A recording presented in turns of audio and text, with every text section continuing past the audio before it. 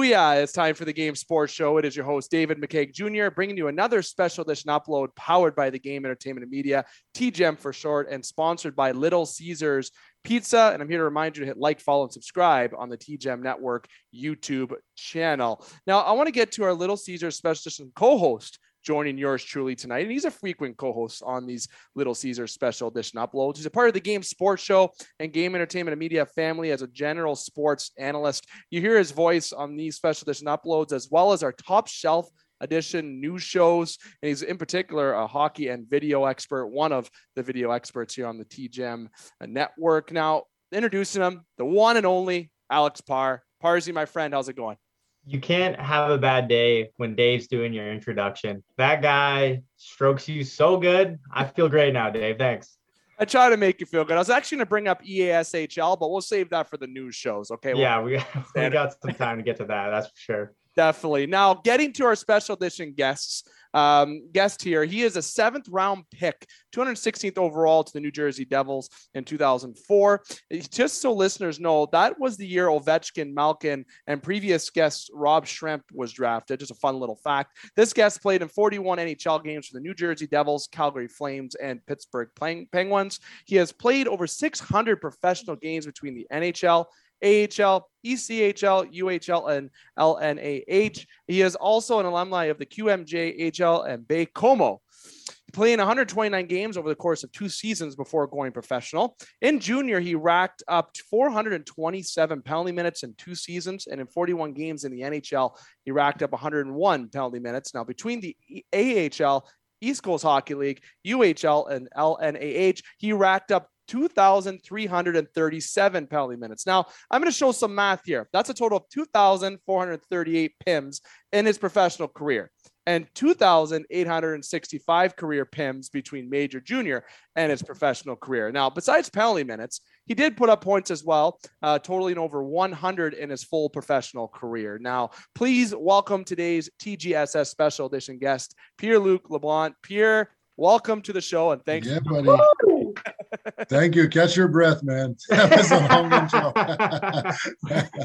While I catch my breath, I'll take a drink of Northern Superior Lager. Mm-hmm. Oh, you got it. You know what you made me realize? I got to go back for cash at 3,000, man. I was that close, really? I never caught it. You were so I got to go back. You could have been known as Mr. 3000. That's right. That's right. This whole time. Or you could have retired at 2,999 like he did in the movie Bernie Mac. Such a good movie, Mr. 3000. Get your agent on the phone right now. We got to draft up some contracts here. I got some spots on the men's league team. We can use my goal scoring enforcer on the men's league team. Listen, my men's league PIMs are up there. Trust me. What are guys doing in men's league to piss you off? Yeah, you took me out of the street, but now I'm still playing hard. What are guys doing in men's league to piss you off so much? It's easy. It's easier. It's so stupid. You get guys that just want to, they don't even know they're doing something stupid, right? Mm-hmm. Like a guy tries to take your head off, he thinks it's okay because you did that for a living, right? Yeah. And he's a little too slow. You look over, and next thing you know, he drops his glove, and I'm like, what have I done to deserve this attention here? Are you in a men's league that has other former pros, or are these just guys going, oh, okay? Because I figured that these guys might be going, I want to go for the former pro. I want to take him out. I want to be the tough guy now. But it's other pros, you're saying, across the league? No. The pros are respectful. Listen, they get it.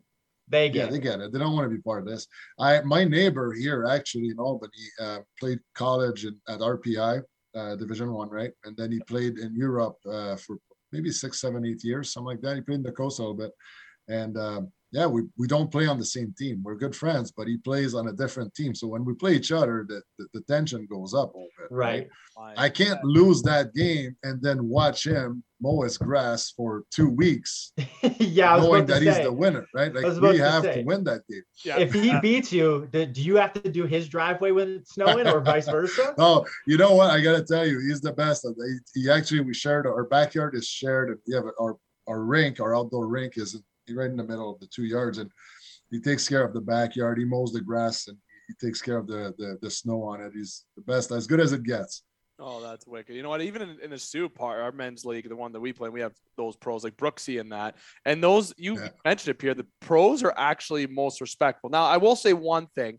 Former pro that plays on a team, and I'll say his name flat out, Greg Amadio. Then there's Jordan Smith. Jordan Smith now, who's a part of the Sioux Greyhounds. He got drafted by the Ducks. His career was ended short because of an eye injury. Amadio played time with the Marlies and some teams in the American Hockey League.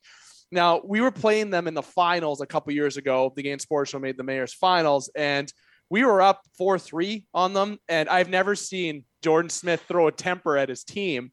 Okay, yes, they're respectful, but they're damn competitive. Okay, that competitive edge, you don't lose, and you don't want to lose. And I'm sure it's the same for your men's league.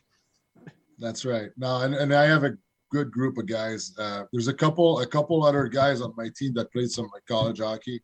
But the guys that never got to play, when they show up, it's their NHL. You know what I mean? Like they come to play, right? And we battle. It's always respectful, but you always have one, and it's always a guy on the other team. It's never a guy on our team, I swear. It's always a guy on the other team. It's the asshole, right? Yeah. No, we play hard. And it's fun. And I don't know if it would be a B league or something in Ontario, but no, the boys are great.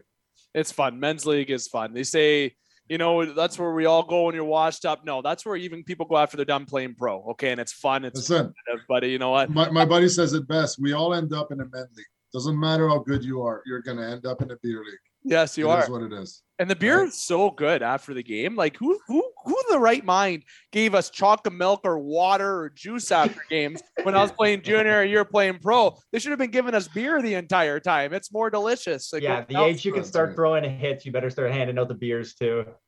Oh, yeah. Now, speaking of hits, we're going to talk about that later on the show because I'd like to get your opinion, Pierre, on hitting in minor hockey, but we'll get to that towards the end. Yeah. Okay. I'm glad we opened the show with men's league because I was actually going to open up a fun conversation icebreaker about how I try to say words in French. As Par knows, I try to, my fiance speaks it.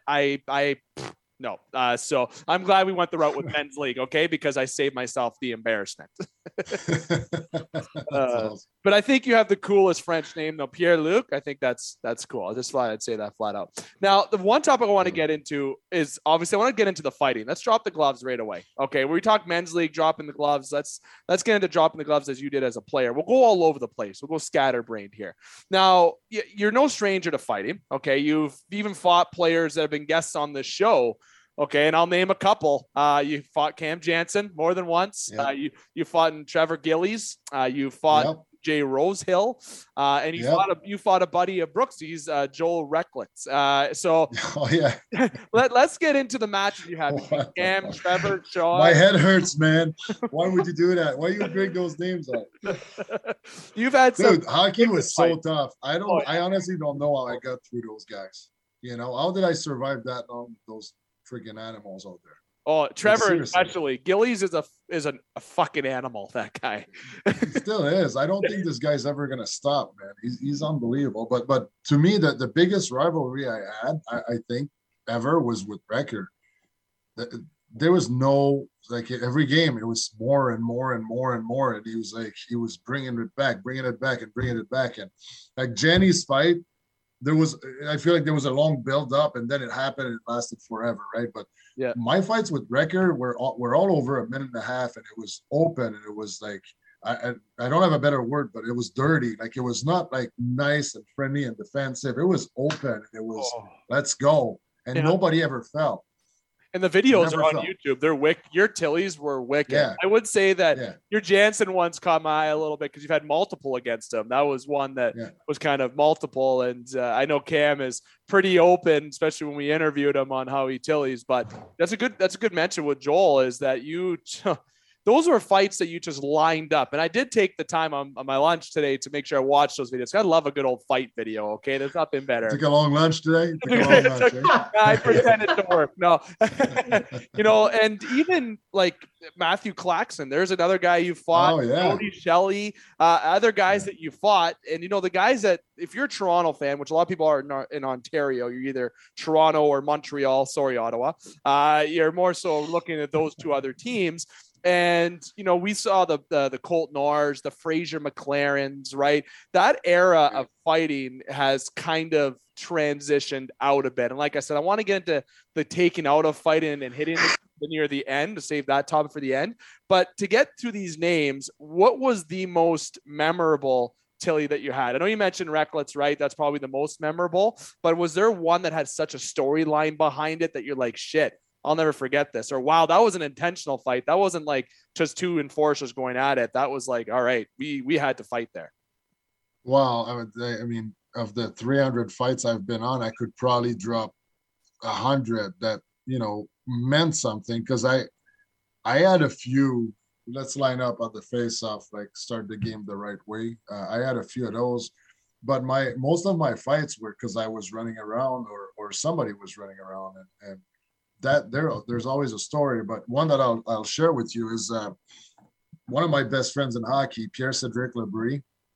He played in Tampa for a long time. He won the cup in Norfolk back in the days. We were playing against each other, and it was a chippy game in Norfolk, and we played back to back. Right, I was if I recall correctly, I was with Albany back then, and we played 2 nights in a row, so Thursday or Friday, Saturday.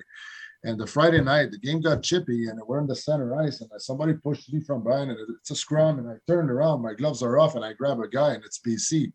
BC was my training partner for 6 years. So all summers, where he's my drinking buddy, is my, we train together, we sweat together, we push each other for 6 years. And here we are grabbing each other, and it's go time. There's 8,000 people in Norfolk back then, right? So it's like, so we got in a fight, and that one stuck with me for a long time, because like you're in a moment where it's like, man, it's do or die, right? Yeah. Like I don't know. We didn't think about that. I don't know if he's gonna just start throwing and knock me out, or if he's just gonna ease off. So anyway, we got in a fight. It was not an unbelievable fight, but we obviously were meeting after for dinner. So I'm at the bar, and he walks in, and he sat next to me, and we drank a beer. Probably took us 30 seconds to drink that beer. It felt like 10 minutes, but not a word was said. And get to the point where like it was awkward, right? And John Cooper was their coach at the time. John Cooper walked in the bar. Yeah, Coop walked in the bar, and he grabbed us, and he said, "Boys, what you just did out there was like unbelievable. Like, I have so much respect for you too. I don't know the guy, right? I don't know him. I never met him. That's how I met him.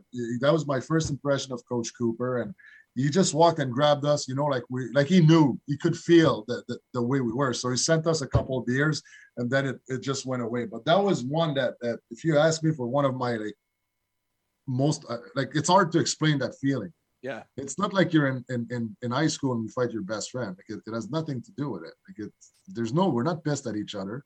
No, we're like fighting for our country, like for our team, right? So that was a weird one, but obviously the Jensen fight was something too. When I fought John Mirasti in the minors, that was a pretty solid fight too. There's another name. Yeah. Mirasti was a legend back home, and I didn't know much about him, but I was amped up because I knew I could get through him.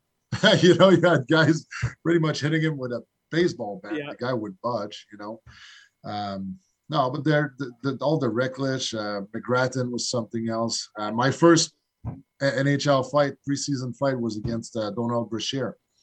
That was unbelievable.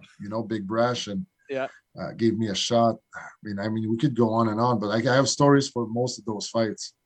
See, when I figured the toughest one might have been Trevor Gillies, but as you go on and mention Mirasti and you mentioned Brashear, Par's a little bit younger than me, Pierre. I'm just going to flat out say I got about 7 years on Par. So I'm a 91 birth year. Par's a 97. Nailed it. Oh, there we go. There you go. The 97 birth year. So I was able to kind of get that end of where, the Domies and Domi again, but when you compare Domi to Brashear or even to yourself, I'll say as flat out, I feel like you would just drag Domi through the ice. So I'm just going to flat out say that. I'm a Ty Domi fan because he played, of course, in Toronto, and everyone knows. You should be. Yeah. But you know what? He's like, there's times when you look at certain fighters and you're like, holy shit, I am not fighting this guy. And I really feel like yes, you'd be in there, but Trevor Gillies would be that guy because it's the goatee. That's all. It's the goatee. You shave that guy, he's got a baby face. You shave him, he's got a baby face. He ain't scary. That's good. He was one of those scary guys. Yeah, absolutely. Yeah. He's not the biggest one, but man, is the way he skated out there, right? Like it's just something else. But off the ice, and you had him on the show. I don't know if you know him off the ice. One of the nicest guy you'll meet. Yeah, right? Him and Brooks here, like best friends. He was in Brooks' wedding. I didn't get to meet him yet, but my co-host, I guess, is really close. And I guess what Gillies does is he punches the wall before a game to get warmed up, like off of Goon, like what you think Liv Schreiber does on Goon. That's 100% where Trevor Gillies does. That's nuts. That's crazy stuff. Like imagine Park going out there and just on the wall, my knuckles would be shattered all the way back. I've had a couple fights in my career. They didn't always go the greatest, but I can tell you, I wouldn't line up against guys that were Pierre or Trevor. No, I'll take the same size and the same kind of skater. What's your record fighting, Dave? I never knew you were a fighter. Come on. 500. I'll say 500. There's hockeyfights.com. There's hockeyfights.com. Let's drop your gloves. I even forget what it's called. It's fine. I'm sure Pierre has a record of 295, 0-5, and I'll give the ties to Trevor Gillies. Oh yeah, actually, that was probably a tie when we fought in Jersey there. That was a good one. Is there a time like when coaches would like? It's probably an easy answer, but you're on the bench. Get out there. You got to fight, right? I didn't have that often. I really didn't. Oh, good. I don't know if it was. I don't know if it was because coaches knew I don't respond to that really well. Good. Like if a guy sends me on the ice, I literally would have turned out, and that's me. Like I turned around and say, "Go fuck yourself," right? Like you fucking go. Okay. Yeah. If I feel like going, I'll go. Yeah. All right. The one time it happened, and I needed it, right? And I think the coach knew it, is my first fight in the NHL when Brash was, pushing around in front of the net, and Marty Brodeur is there, and there's a couple of guys, and I actually looked back at the coach, and he gave me, a sign, go for it, right? He didn't push me on the shoulder or tap me, but like I needed him to tell me to go, because there's so much going on in your head. You're just 24 years old. I know the role, but is it the right time in the NHL? You start thinking, and again, it's preseason. I don't care. Like it's the biggest game of my life, right? So he gave me the push, without pushing me, he gave me the nudge, right? And so I went on, and a couple other times that happened in the minors where I turned around, and a couple of times I went on the ice and I told the tough guy on the other side, I'm like, I'm not fighting you. My coach just sent me here. So let's send him a message. I've done it a couple of times. I agree with that. Like there comes a point. Totally disrespectful. Or I'll even go to you next. Well, what's the response after you get off the ice after that shift? Does the coach say anything to you? Like, what the fuck are you doing? Why are you here? No. Why didn't you throw him? No, coaches know. Buddy, think about it. It's like I mean, I don't know if that's a good comparison, but it's like you hit your kid. Like, you can't do that. It's not something you do. You don't need somebody to there's no conversation after that. You don't need somebody to tell you don't do that. Even if you're the biggest scumbag, he did something wrong, right? Like there's other ways to do things. Coach could be like, are we going to stop this? Like, is somebody going to do something? Then I'll be like, yes, I'll go, right? That's one good way to ask. Let me go, coach. I'm on it, coach, right? Not like, go fight. Like, no, you can't do that. Anyway, I never responded well to that. It was actually the opposite. When I started, when I was younger, Robbie Thorek was the coach for the River Rats here, my very first year. And he would come to me, him and Kinnear, they would tell me, like, you don't fight this guy tonight. Like, they would grab me and they would say, that Dennis Bonvie guy, you don't fight him tonight. Okay? There's no reason for you to fight that guy. He's too tough. And sure enough, I would go and fight him, right? I mean, yeah, I don't know if they did it on purpose. I don't know if he was. I honestly don't think he was. He did not want me to fight that guy because it could go wrong, but I did okay. But no, I had more coaches to hold me back. I mean, not tonight, than coaches pushing me to do it. See, that's good to hear. I know there's been some stories that I've heard that that won't drop their names, but where they say, hey, you're going out there to fight. And if you don't fight, you're not playing. And that's awful, right? Because you're just happy to be there. Your role, you're there. You know what your role is. If you're a grinder, enforcer, Austin Matthews knows he's there to score goals. He's not there to drop the net. Okay. Michael Bunting, he's doing good in Toronto right now, but he's also there to draw penalties, obviously. Right. There's roles that people have to buy into, right? And that's where I think coaches take it too far before, more so than now. I think that's changed a little bit because now you got guys in the league that are known as the tough guys, or Ryan Reeves, Tom Wilson. Okay. And to be honest, I don't know if you ever fought Tom Wilson. I think that'd be a person I'd love to see you fight based on seeing your videos. I'd love to see anybody fight Tom Wilson. Yeah. But, I really feel like it comes a point in a game where you got to decide, is this the right time to do it? You're down 2-0 first 5 minutes in the game, crowd's out of it. You're on home ice. You're lined up against a guy that's another fighter. Do you try to fight him? Maybe that is a good time. Okay. But if you're up 2-0 and then the guy beside you is doing the same, you don't fight. But if the other way around, maybe that guy fought you a couple weeks ago when the lead was the other way around. So is there a respect factor in the game that fans don't know? There was. Yeah, there was. Absolutely. And honestly, it sucked because the guys that I was fighting were fucking Gillies and Ricklish and Jensen. And I wanted to fight them and then not fight them again for another 2 months. But in the minors, you play the same teams over and over and over again. Yeah. So, you fight in my house, I'll fight in yours, kind of thing. It sucked. But yeah, that happened. But again, I did not stage it. Most of my career, I did not stage it. It was either a hard play and something happened, or it was a hard play at the end of a period, and then the period would start and the guy would come see me, kind of thing. Like I never performed or had good fights when I was just showing on the ice and let's go. Like what you said with Gillies, who could just get amped up and punch the walls and let's go. I didn't have that. I didn't. That's why, That's normal. You're good. That's normal. Yeah. That's normal. Oh God, Par, I'll let you transition to the next topic. I know we went a little extra with the fighting. Yeah, we talked about fighting a lot, but let's let your skills shine a little bit. What's a play you remember for something that maybe you impressed yourself, even something offensive, maybe like a cool between the legs score? What's an offensive play you made that stuck with you? Well, buddy, my men's league plays are sick. Okay. I got some unbelievable goals that I didn't know I could do those things. Now, if I did that in pro, I would probably get crushed and never, sit at the end of the bench and never play again. But my first NHL game, first point, the way I remember it is probably not how it happened, right? But the way you're going to tell me is going to be way better. The way you're going to tell me is going to be way better. I went in on the forecheck.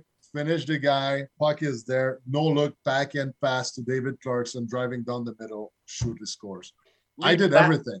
That's what the Leafs needed then. When we signed Clarkson, we should have just got you along too. Oh yeah, I guess I was the key. You needed me. Don't forget Davey. Tell me you did it against Toronto. Did you do that play against? No, it was against Dallas. But here's another David Clarkson story for you. That my fight with Trevor Gillies came after me. We're 2 games from the playoffs. They're out. We're in, right? I'm one of those moments where my coach said, Pierre, no fighting, right? Because Gillies is out there being Gillies, fucking running around. And sure enough, he comes after me. I'm like, Gillies, fuck off. Like, we have 2 games left. Playoffs are starting. I'm not getting hurt here. Come on. And he goes after Clarkson. Clarky had 30 goals, I think, that year. Like, what do you think? That year. Yeah, that's how it happened. And that's one of those, when I tell you it was in stage or like that one, like, come on, man. Like, so, Gillies, you got under my, you found a way, man. Got to give it to him. I can imagine he'll find ways to get those are those types of enforcers that will just find that way to get amped up, right? And that's, we talk about men's league and junior, you played 2 years in junior, and I kind of want to rewind a little bit to the junior times where, I'm sure you have some memories in junior. The tales I hear about the Ontario Hockey League is that's to say a lot of kids are getting it out of their system before they have to jump over to pro. Let's just flat out say it that way. So, but do you remember anything from junior that really sticks out to you? That what made you kind of, because we'll get into your professional and all that, but you grinded your way from the semi-professional to the East Coast, the AHL to the NHL. You grinded a path for yourself to get to wear that NHL jersey in New Jersey or Calgary or Pittsburgh. Yeah. Well, what sticks out is I had a lot of people really help me. I wouldn't say paved the way, but they made it possible for me, right? And I was on another podcast last night, okay, just talking about it, and I'll say it here. When I started juniors, I had zero fighting experience on the ice. I was a boxer. I was good at boxing. I had good fast hands and everything, but I didn't have any balance on the ice. Like, I didn't know how to fight on the ice. So I got my ass kicked 8, maybe 10 times, to the point where my big brother came to me. He's like, "What are you doing?" Like, literally, like, my brother was tougher than me. He was in fights all the time as a kid, like, not in a bad way, but he was the captain of his team, was defending his teammates. And he came to me. He's like, "What are you doing, man? Like, you got to figure this out or you're never going to make it. Like, you're going to die out there." Like, my face was all blue and black and puffed up. And he's like, "What are you doing?" So, but I had a guy like Ryan James Hand, who's a, Ontario guy, who was taking all the number ones for me, right? And he would let me fight the number twos, like the smaller guys. So he protected me until I became good enough where I could, take over and share the load with him. So that was my juniors, my best memory, I guess, of my junior years. I had guys like him, not only him, but there was other guys who were just helping me. Hockey wise, we didn't really have a good team. Baie-Comeau was awesome to play in. It was a small village, maybe let's say 25,000 people, and the rink was 4,000. So on Friday and Saturday night games, when like half the town was there, so if you were a robber, you were waiting for a hockey game, then it would go in people's cars and houses because nobody was home, so just a good way to make a living. Yeah, but no, it was awesome. Small college, like everybody knew everybody. It was awesome. Yeah. See, and and I'll say the Quebec fan base is, so passionate. Very passionate. Junior hockey is there. Major junior hockey is. It'd be a surprise how junior hockey is too, but like passionate fan bases. And you mentioned Ryan Hand. That year that you were there, he had a lot of penalty minutes too. So there's a guy that, like you mentioned, probably was good to learn. It was really beneficial for yourself, but also besides being able to fight, you had to know how to skate. You had to have the hockey IQ. You didn't make the NHL just because like Sean William Scott does in Goon, where he actually can't skate. You were actually, you're able to, you had the senses. So you were able to build that all around and, get to the NHL. It was a grind for you, but it must have been all kind of worth it where, you got drafted in the 7th round to Jersey. We talk about this on the show a lot with people that did get drafted. I want to know your draft story. Okay. I've heard some beauty draft stories.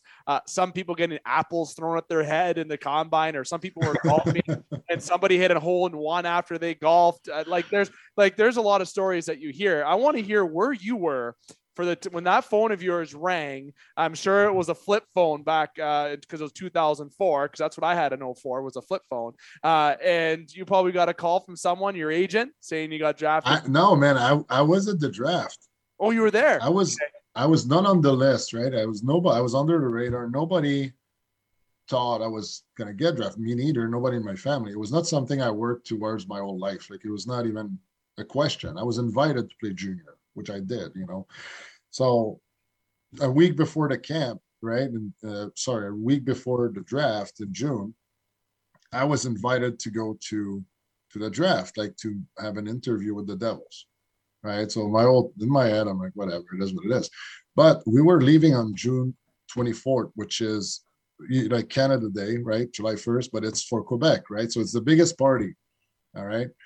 It's a party. There's maybe 100,000 people on the streets in Quebec. People drink everywhere. I don't know if they still do that. I haven't been back in a while, but back in the days, like, we're all having a good time and everybody's drinking. So it's the 23rd at night and I'm leaving the 24th in the morning. I'm like, I'm going out. Like, I'm not getting drafted. I'm not missing that night. So we go out. The next morning, my dad rented a minivan. So we drove from Quebec to Raleigh North Carolina. Wow. We probably got there at 9 at night, right? I'm not hungover because at 18 you're not, right? It was nothing, but I still, stayed up late. And the next morning at 10 a.m. I was doing my physical, my interview, and my the workout. So I was in the car for about 15, 16 hours, and then I had to go, and more than that, man, it had to be 20 hours anyway. And then I had to go do that, and I don't speak a lick of English, man. So I'm sitting there. There's one French scout who's translating what all the other scouts are asking. There's 10 people, 10 guys around the table, and they're all looking at you, right? And I'm sitting there, and I'm just answering in French, and it's just the most awkward thing. Then I did my physical, and that was it. They sent me back home, and the guy driving me, so I can't think of his name. I wish I did, man. I'm sitting there, and I'm a big guy, and he's a tiny guy. Played hockey his whole life. I don't know if he played in the NHL, but I know he played hockey. And he's driving the Suburban, driving me back, and a couple of guys in the back, and he's like, "Pierre, what is your dream car?" And I'm like, "My dream car?" He's like, "Yes, when you play in the NHL," like he's dumbing it down. "What is your dream car?" And I say, "Probably a Porsche, right? I want like a nice sport car, a Lambo. I don't know." He's like, "Oh," he's like, "Okay." Remember, he's a tiny guy. He's like, "I get a Hummer and I drive over you." So I'm in the car. I'm like, did he just fucking say that? Like, what an asshole, right? But like, it was the funniest thing. That was the extent of the conversation. The whole 30 minutes from my hotel there. Like, I think it was at Notre Dame, if that's even a thing, that the university down there. So that's all we said. That's all we talked about. And anyway, the next day was the draft, first round. You said it, like Ovechkin and those guys get drafted. Back then, there were nobodies. So I'm like, probably, it could have been me. Right? Then day 2 comes around, and my GM at the time, my Bécomo GM, was the one who was pushing for me. I didn't have an agent. Okay, I didn't know nobody representing me, so he was pushing for me, and he was talking to the brass downstairs, and he was on his phone calling the GMs, trying to get me drafted, right? And he looked up. We were always looking at him, not in a bad way, like just because he was trying to get my attention. And when 6th round came around, he's like, Pierre, like, it's you. And sure enough, they drafted another guy. So I'm like, fuck you, right? Stop messing with the kid, right? I'm 18 years old and he's messing with me. But then 7th round came and they had 2 picks, the Devils, and I was the first one they drafted because that was it, man. It was just surreal. I was never drafted in juniors. I never played AAA hockey. So it just came out of nowhere. My 18-year-old in juniors was just opening doors, So when I say people were helping me, like, and just putting me in the right situation for me to be successful, like, that's it. That's the kind of help I had or needed. See, that's the thing. You don't always need that AAA hockey to get to that next. Right. This is a corny cliche, but like the heart, you need people say the right place, right time. Yes and no, but you need to have the heart, the passion to want to get to that next level. And I'm sure like your general manager in Bécomo realized you had that heart, right? So he went to bat for you because he knew you weren't going to let him down. And obviously you didn't. And there's some people that don't like to put their name behind players because maybe they have an attitude problem. Maybe they think they're too good when they're really not as good as they feel, but there's something you can't teach in hockey, and that is heart. Heart, like if you have someone that wants to try every shift, I'd rather have somebody who doesn't know really the full IQ of how to play, but has that want to learn, and you could teach them that way, opposed to someone who's just like, this is natural to me. Okay. So Dave, you're telling me I got a shot.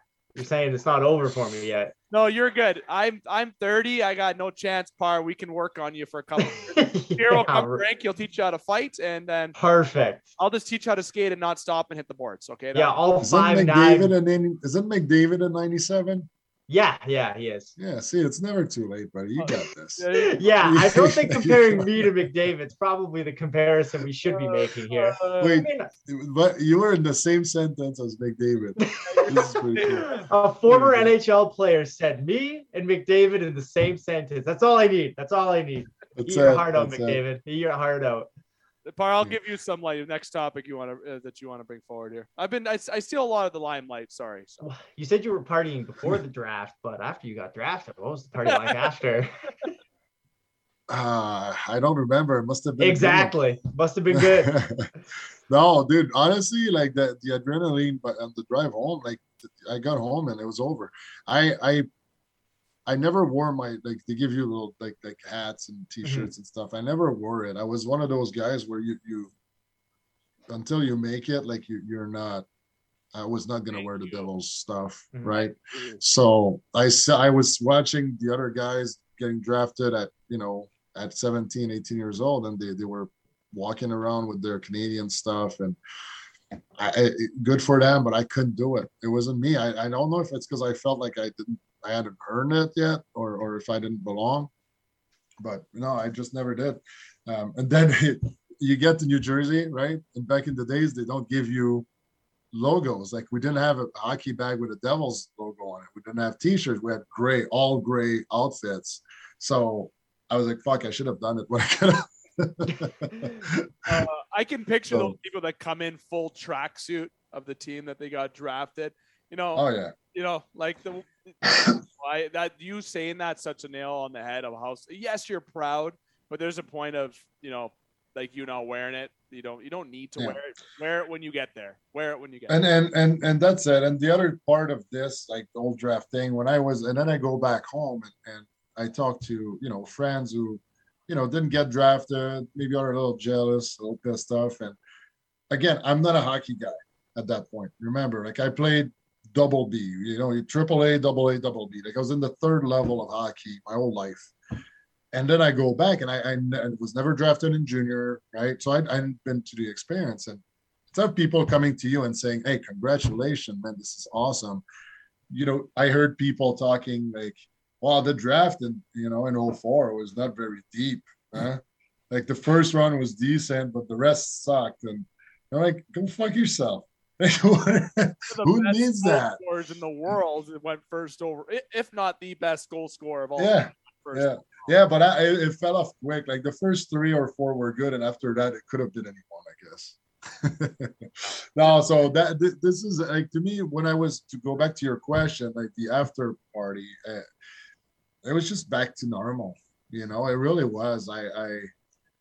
I would do it differently, maybe now. Now that I know what I've done, but back then I was like, I'm gonna prove it, and when I'm the man, like then I'll be the man. So honestly, that's when the work starts, right? That's what some people say to me is that once you get drafted, that's when the real work starts, right? That's true. That's right. All right, now I have a shot to get somewhere. I got recognized. I got drafted. Now let's get to work, right? And I'm sure you enjoy it after you're proud of yourself, but to be able to say, all right, time to go to work, and you put in the work. Okay. And that's a perfect segue to this next point we'll get into. You work your way up the UHL, the East Coast Hockey League, the American Hockey League. You did spend time, you're up and down between the NHL and NHL when you played, but you get that call up from the Devils in 08-09. Okay. You get that first call up. What was that call? Who were your line mates? When you walked into the room, did Martin Brodeur have a smart ass remark for you, or did Patrick Gillies or any of those guys? Did somebody have, like, what was that impression when you walk into that Devil locker room that had legends? Because they were a boring team to watch in the early thousands. They were boring because they won games 2-1. That's because Martin Brodeur made 45 saves a night, and they were so good defensively. Maybe not 45, but 30 saves a night, and they won multiple cups. Right? It was a great organization. Okay, and you walk into that room with legends, you must have just been pumped. Yeah, check this out. Oh shit, we got it here. This is my first game. The lineup. The game sheet. No way. I don't know if you can read it, but you got Brodeur. Okay, Mike Rupp, Lengenbrunner, Gianta, Madden, Parise Zubris, Salvador, Moto, Aduya, Green, Paul Martin, right? Kevin Weeks was the backup. Like the names okay, I guess. There are all guys who played 400, 500, 600 games, man. Like, that's so cool. Mike O'Donnell, Brendan Morrow, Christopher Barr, Sean Avery was on the other team, James Neal. Oh, Sean. Right? Like I'm who am I? Who am I? I'm walking in that locker room, and yeah, guys are being nice, but like they like, who am I? And again, like 24-year-old Pierre was probably walking around with a little more swagger, But like, if I could redo it again, I would have been starstruck, and I don't know that I could have been playing back then. But that's where I'm going. Like now, the guys get called up, and there's like 6 rookies on the team, and there's 8 guys that are under 50 games, and then you have the top guys. But back then, from what I feel like back then, like your first game was when you were 24, 25. That was normal. Right. And then you still were up and down. And by 27, 28, that's when you were established, unless you were one of those guys that was like going to make it. But like, even Zach Parise played in the minors for over a year. Yeah. He played there a bit. Yeah. Yeah. Yeah. So Tim Thomas as a goalie, the guy was a late bloomer as a goalie, especially I think goalies take longer than players, to be honest. Right. Now. Right. They, goalies are different birds. Different, yes. 100% different. So, who were your line mates that night? Do you remember who your line mates were? I don't know, man. I gotta say Mike Rupp and probably Clarkson, but I don't know who played center on that line because I don't know. I think maybe Peter Verana was it was his first game too, if I recall correctly. So maybe Peter, I'm not sure. Wild. Isn't that cool part? He has that. I've never had somebody that has their first lineup in the background. Now is that the puck from your first point too? I mean, I'm sure it's cool. Not the right one, but yeah. Yeah, it is. We'll say it is. It is, absolutely. Yeah, without a doubt. What a dumb question. What a dumb question. Who's this guy? Dave, who's this guy? Yeah, you know what? You're right. Hold on. No, honestly, it's I don't have a lot of hardware, like I have my jersey, I have a few jerseys. I switch this one once in a while, like from Devils to. Yeah, I was gonna say, why the Calgary one, not the Devils one? I just like the colors. Just change it up. Honestly, it's a good jersey, and I had some good memories over there. It was fun. I really enjoyed Calgary. Great guys too. Some legends over there too. So I like having that jersey there. Mm-hmm.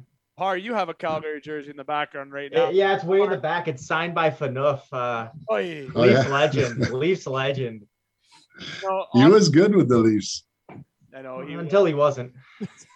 Got a lot of flack. I can't imagine what it'd be like being scrutinized by that many people, so I'll let it slide. Your first game was against, you said, Avery, and what team was Dallas. It was Dallas, eh? Okay, yeah. So Avery, it wasn't when Avery was on the Rangers doing the stick thing to Brodeur. No, like that. No. What would have happened if you saw Avery doing that to Brodeur? What would you have done? I don't know. Is it that bad? Would you have grabbed him? I feel like if that was me, I just would have tackled him to the ice. Probably not, because that's a penalty. I mean, that's true. What is he doing? He's waving a stick in front of it. Like, he's not doing anything. When I was watching, honestly, my opinion was like, he's a douche, but like, why would you? What's the big deal, right? And I agree. Somebody probably should have taken his knees out just so he stops. But then you're on the kill. So I can't remember what was the score. What was the score of the game? I know the Devils were up. I don't remember the score in the game. Right. So if it's a 5-1 game, yeah, you go and take him out. Yeah. You can't do that in front of Marty, but like, again, I don't know. Didn't Avery score on that too? I don't remember that. I think it was they left the zone, I didn't came think back. we'd get into this too much detail about it, or else I would have researched it a little bit more. Yeah, exactly. I was in the minors that game, so no. No, you see, and then I know you mentioned legends in Calgary, right? Iginla, Jokinen, and you also had Craig Hartsburg there, who, fun fact, is one of our casual analysts on our show. Fun fact, Craig Hartsburg. Really? Hartsy, obviously Canadian World Junior coach legend. He's won multiple medals there. And then Pittsburgh, you had Sid the Kid, Malkin, the Flower. Then you had boy Matt D'Agostini, who's a friend of mine, a friend on the show as well. So, no shit. Yeah. Tell him I say hi when you see him. I will. He's over in Switzerland. I think he just finished playing, actually. But at this time of recording, and just so listeners know, we're in March recording here. So I will tell Dags you said hi. So there's a lot of, you've had some on shared the ice, a lot of legends though. Okay. And I would say Brodeur, Crosby, Malkin, and Iginla take the the full mantle. No offense to Parise and Ilias and Leg and Brunner. Just I'm sure they're losing sleep over it. Yeah, no. But I would say that arguably out of everyone that you played with, I would like to say D'Agostini was the best player, just as a joke. But a joke. What do you mean? Stand by that. Crosby must have been something to be sharing the room with. I know Tyler Kennedy talks about it all the time about him, but that guy was a freak of nature, especially in those times. He still is, mind you, but he's something else. Well, I have a lot of respect for Sid because for two stories. First one is first junior game. I think it was preseason. Was against Bécomo. It was our big rivalry. We played each other 8 or 12 times. I think it was 8. In his first game, I want to say he had 7 points. That's pretty good. Yeah, that was bullshit. I was on the ice for half of those. So, that was it. So he would crush us every time. And they had a tough team, man. So every time I would always end up fighting because it was a shit show. It was always 6, 7, 8, 9 to 1 to 2 to 3. Like they were all over us. So we would fight. And that's why I racked up so many PIMs in juniors. But no, just in pro hockey, I tell that story to anybody who names Crosby. There's 2 stories about him. First one is when he walked in the locker room, first day of training camp, he looked over and I didn't see him for 10 years, right? I played against him. I battled against him in juniors, but who am I again? I'm just a tough guy, right? And he walked in the gym and he looked over and I'm on the bike with a couple other minor league guys and looks over and he beeline and came right to me. He's like, big handshake. He's like, Pierre, so nice to see you on our side this time, right? Wow. Didn't have to do that. But that's, he sets the tone. Like, this is our house. Like, you're in our house now. Like, good to see you. So anyway, and fast forward like a couple of weeks later, still in training camp, and I'm going out to dinner with a few guys, and Crosby joins us, and we're in Pittsburgh, and there's a fan who walks over to our table, and she's like, I'm like, she wants an autograph, so I get up. Right. And then, so she goes, Mr. Crosby. I like that bullshit. Always the same. Yeah. So I sit back down and she goes, Mr. Crosby, my grandson is at, I think it was Taekwondo next door. Like, do you mind if I go get him for an autograph? And Sid's obviously he's not going to say no to that. But that's before we even have our food, right? Like, so it's a long dinner and we're just eating and the kid never shows up. We get out of the restaurant. First of all, he didn't take the bill. Okay, so bullshit again. Okay, so we go out, and there's like he's like hesitant to leave. Like he's just standing there, and we're like, what's going on, right? Like so he's like, well, I gotta go find that kid. Oh. And we're like, what do you mean that kid? Like we all forgot about it, but he was like, I said I would wait, right? So it was like, I'm gonna go to that taekwondo. He left on his own to go find that kid in that taekwondo place to sign an autograph. How fucking classy is that? Like, I say whatever you want about the kid. This, like, I have chills just thinking about it. Like, it was unbelievable. He's just something else. But my favorite player ever to play with was Marty. Marty Brodeur was just, if you ask me who's the biggest legend, like the guy who had the biggest impact on a team, it was Marty. If Marty was playing, you were winning. You could not show up. You knew that he was going to stop 90% of the shots, like even more, like 92, like every single night. He never let in a bad goal. So if you walked in the locker room and Marty was playing, you had to, right? Because if you didn't score 2 goals, because you scored 2, you were tied, right? Tied. You scored 3, it was a win. Yeah. So it was just it was just something else. It was nothing like it. And I love the class act by, a lot of the players that people tell the stories about. Crosby's one, and I've talked about stories about Walter Gretzky with me, legend. I sit in Gretzky's corner. I'm pointing this way. There it is. The Gretzky's corner in our office, a big impact his dad actually had on my life. We were pen pals, and he went out to dinner with me at a hockey tournament one time. And the stories I was told were great. So the reason why I bring up that story, and I've shared the memories on a previous podcast that I uploaded on the day after his death, and I could remember those stories like they were yesterday, right? So I guarantee you that child that Crosby walked in and did that autograph for, that the rest of his life, that's in here. You're not forgetting that, right? And even yourself, look, you remember it because how neat it was. Imagine how he feels. And that's the impact about when you are a role model. When I was younger, I looked up to any hockey player. It doesn't matter if they were a superstar, if they were a minor leaguer, if they were an enforcer, if they were a grinder, it doesn't matter.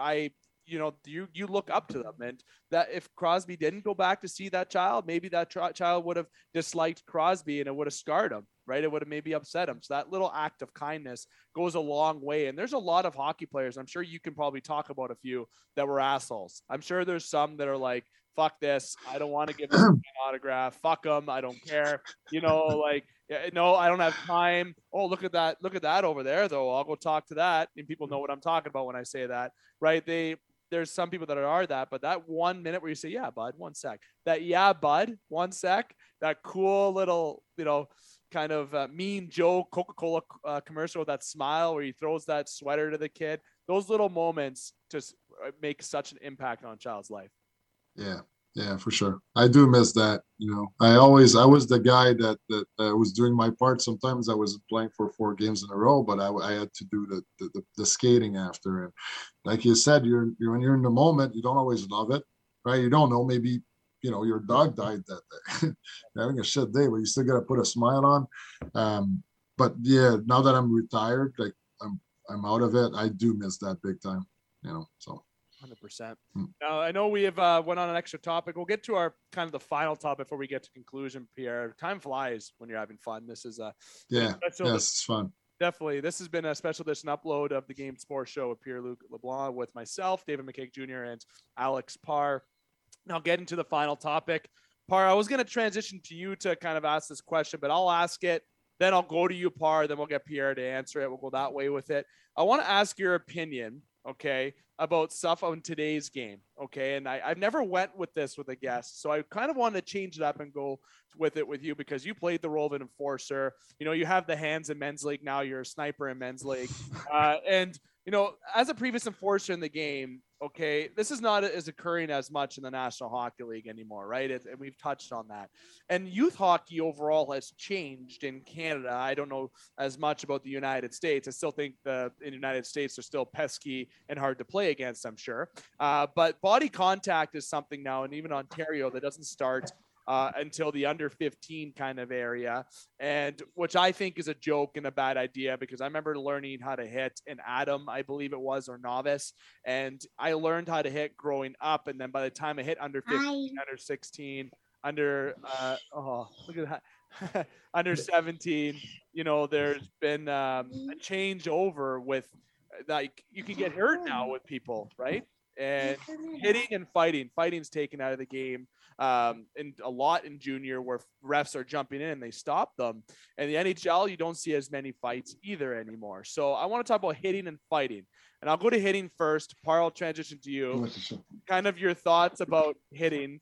And I love how your daughter came onto the show. We've never had a child come onto a show before. Future gold medalist? Is that legal? So, Daddy wants to say hi. Come say hi real quick. Yeah. Yeah, definitely come say hi. Come say hi.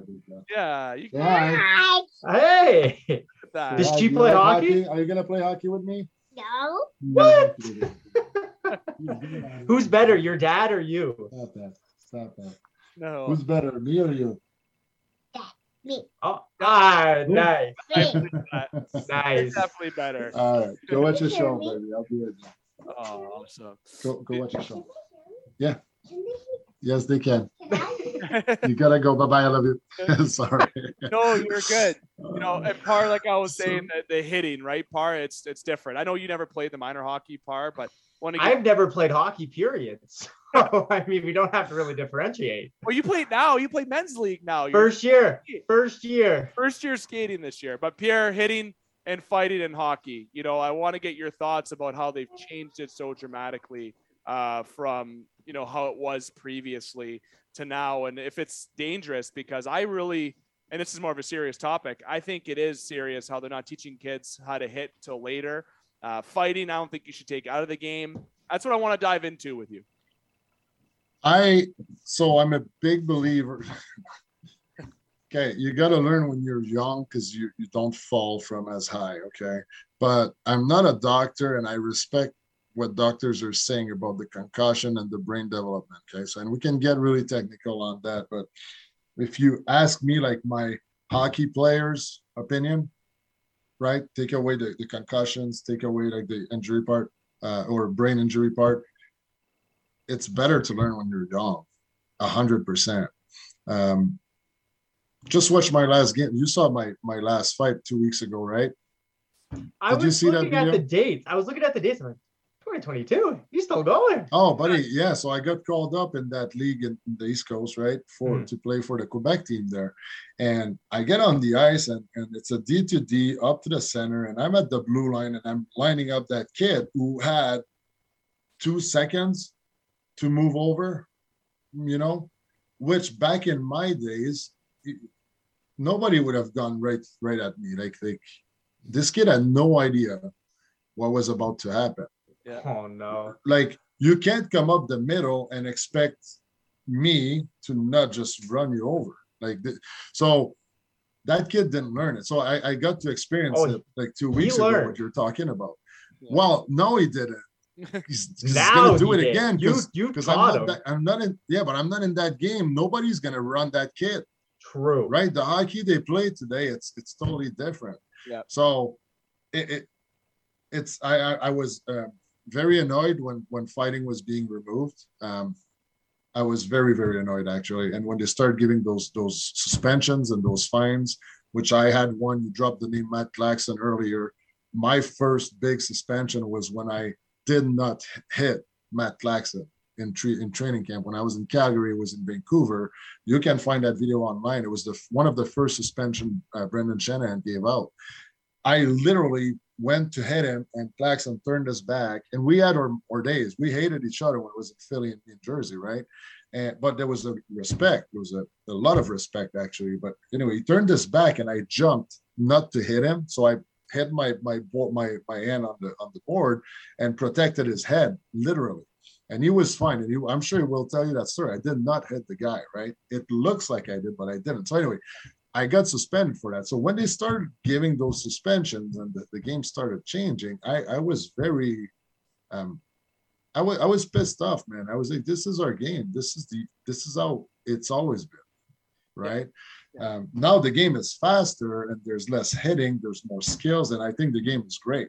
I love watching hockey now. But there was a transition from where they started giving those penalties in 2010. Good point. Yeah. To like 2020, where I was like, are you kidding me? Why did you not hit that guy? On the back check, man, like this was a classic hockey play. Like you're back checking, if you catch a guy by the red line, you finish your head. So this guy can't go on the forecheck. That's hockey 101. Now they don't finish that guy. So this guy goes on the forecheck and he hits their D. They do that all the time. Like they don't teach the game the way they teach it. They used to teach it. So I don't like it, right? It makes me mad just to think and talk about it. But the game is great. The way it is now, there's so much skill out there, man. I love watching those young guys, my neighbor, right? Like he's 9 years old and his hands are filthy. Like I'm not hard to beat, you're gonna say, but like he's got more skills and can do more with his hockey stick and a puck than I ever could. So it's just a different game. And with YouTube, kids can't learn how to hit watching YouTube, but they can learn skills, right? So true. They pick up on so much stuff out there. So it had to happen. It really had to happen, and I hate to say it because I love the physicality. I love how hard and how tough it was and how not everybody could do it, right? You had to be special to be a fighter. You had to be special to be the guy that was running around, like that Jeremy Roenick, right? That Ty Domi you dropped earlier. Like you had to be special. You couldn't fake it. You couldn't fake that. Like it was it. Now I feel like guys who have skills can fake that they're tough. They can fake that they're working hard. I feel like they can fake. Yeah. No comment. He's gonna knock me out. He's gonna fly from Washington and knock me out. No, and that's the video. Jimmy Mazza was the guy's name. February 18th, 2022. Yeah. That was the play, the video that we're talking about. I honestly, And you mentioned a good point, like with hitting, because they're small and they learn the skills there and all that. But that's what I'm afraid of, is that when they're older, they just won't know how to do it. So like, you don't have to do body contact, but I still think you can teach it. There's a difference between doing it in a game and still teaching it. And that's where I feel like in a practice, coach should do 5 minutes. I remember getting the gauntlet as a kid. Now thinking of that, look how dangerous that is, where you just get rocked by 15 guys going down the boards. Doesn't matter what size, your head, right? Like, I probably have a concussion. I don't even know about it. All right. But like, because of the way I act anyways, but jokes aside, it'd be maybe 5 minutes in practice. I hope these coaches are taking the kids aside and doing some hitting, just kind of show it to them a little bit to prep them for when they're older. Fighting, no. Like, honestly, fighting, it's hard to teach. You learn it as you get older. I'm not saying because fighting is getting more at the game, but hitting is a key component, because when they get into those older ages, if they're just getting exposed to it at 15, someone's going to be 6'3" as a 15-year-old, and they're going to hit someone who's 5'2", and that guy who's 5'2" is not going to get up off the ice. That kid's going to get rocked center ice. He's going to be sleeping till next Tuesday, and he might not ever play hockey again, right? There comes those times where, when you're going to hit someone, you go, he's smaller. You don't let up. But like, it's the way you hit. When you learn how to hit someone who's smaller, your body just knows. It's hard to explain how you're going to hit. But if I go hit someone who's 6'5", I'm going to try to be a little bit stronger and try to reach a little bit because he's taller, right? And I learned that, but now people that are learning later, that's where I just kind of feel that hopefully they still teach it to a certain degree before they expose it. Yeah, and as a kid growing up, I would learn that on the outdoor rink. Yeah, good point. It wasn't hard hitting because we didn't have shoulder pads, but like you were getting brushed off and you were getting used to getting, taking a hit. But now with the gear now and the speed of the game, it happens quick, man. And McDavid's really slow though, so he's easy to catch on too. So. Hey, slowing down. You noticed? Yeah, he's slowing down. Yeah. Isn't he the second fastest in the league now? Oh yeah, if Jordan Kyrou, like Jordan Kyrou's faster. I think he let up in the All-Star skills. Speaking of the All-Star skills, I'm not a fan of it anymore. I used to love it. It's a joke now. It's an absolute joke. But, Pierre, it's been a fun time, my friend. Before I go over to you to say the goodbyes, I'll say thank you to you, because the best for last is Pierre. So I want to say thank you for taking the time to come chat. No worries, Had a good time. You did.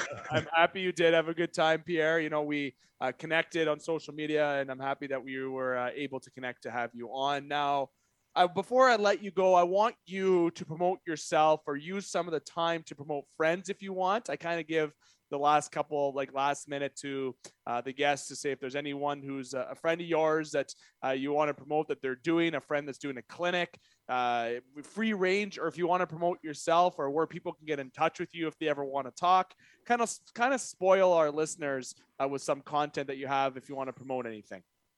All right. Okay. Well, I'll promote myself and my friends here, my local people. My real passion, well, I'm in real estate. Obviously, I sell houses. Love it. I'm starting a team. We're doing really good. But my real passion, other than work, is coaching. So we're starting a program here, a AAA program for the summer. Not your typical 4 practices a week, travel 3 hours to go play a game on Saturday kind of program. We're trying to stay local, a very light program, and I really think it's going to be good for the community. And the people who are helping me build this, the Upstate Stars we're called, the people helping me build this they're doing it for the right reason. So it's all non-for-profit, and we're going to have a bunch of former pros coaching the local kids in the Albany area.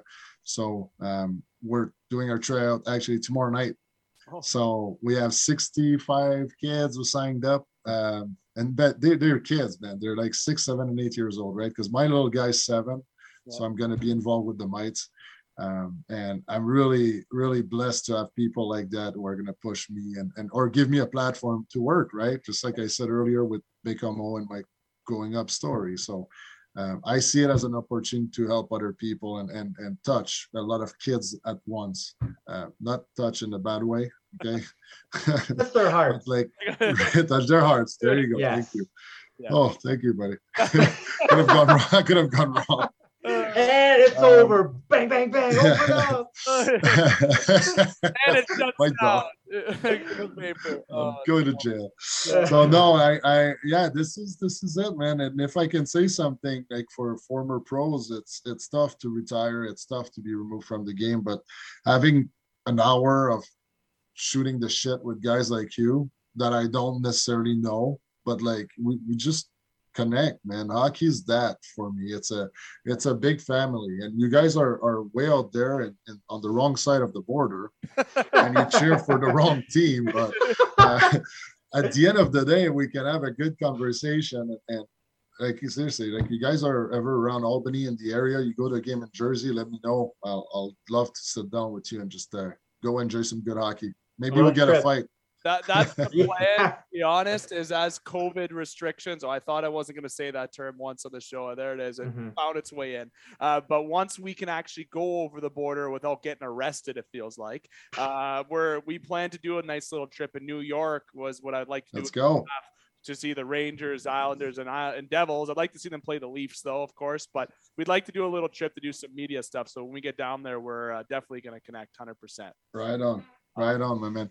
Awesome. You're my guest anytime. Awesome. I appreciate that, Pierre. I appreciate you taking the time. Again, Alex, thank you. And also to our listeners, I want to make sure you hit like, follow, and subscribe on the TGM Network platform, and subscribe and like and follow the Game Sports Show, thegamesportshow.com. There's a lot of big things coming and here with TGM. It's a ever-growing brand. The video content that we have, the audio platform that we have. If people say they can't hear us, listen, you just got to search Google. We're there. We're also on Facebook and Instagram, just so everyone can go give us a like and follow on there. And make sure to check out Pierre-Luc Leblond on Facebook and social media as well as his platform that you're launching and coaching. I'm very happy to hear that you're giving back to the community in that way. That's great to see. Now, getting to the conclusion, I'd like to remind our listeners to keep your stick on the ice, swing your bats, catch your touchdowns, drain your threes, and shoot your shots. Booyah.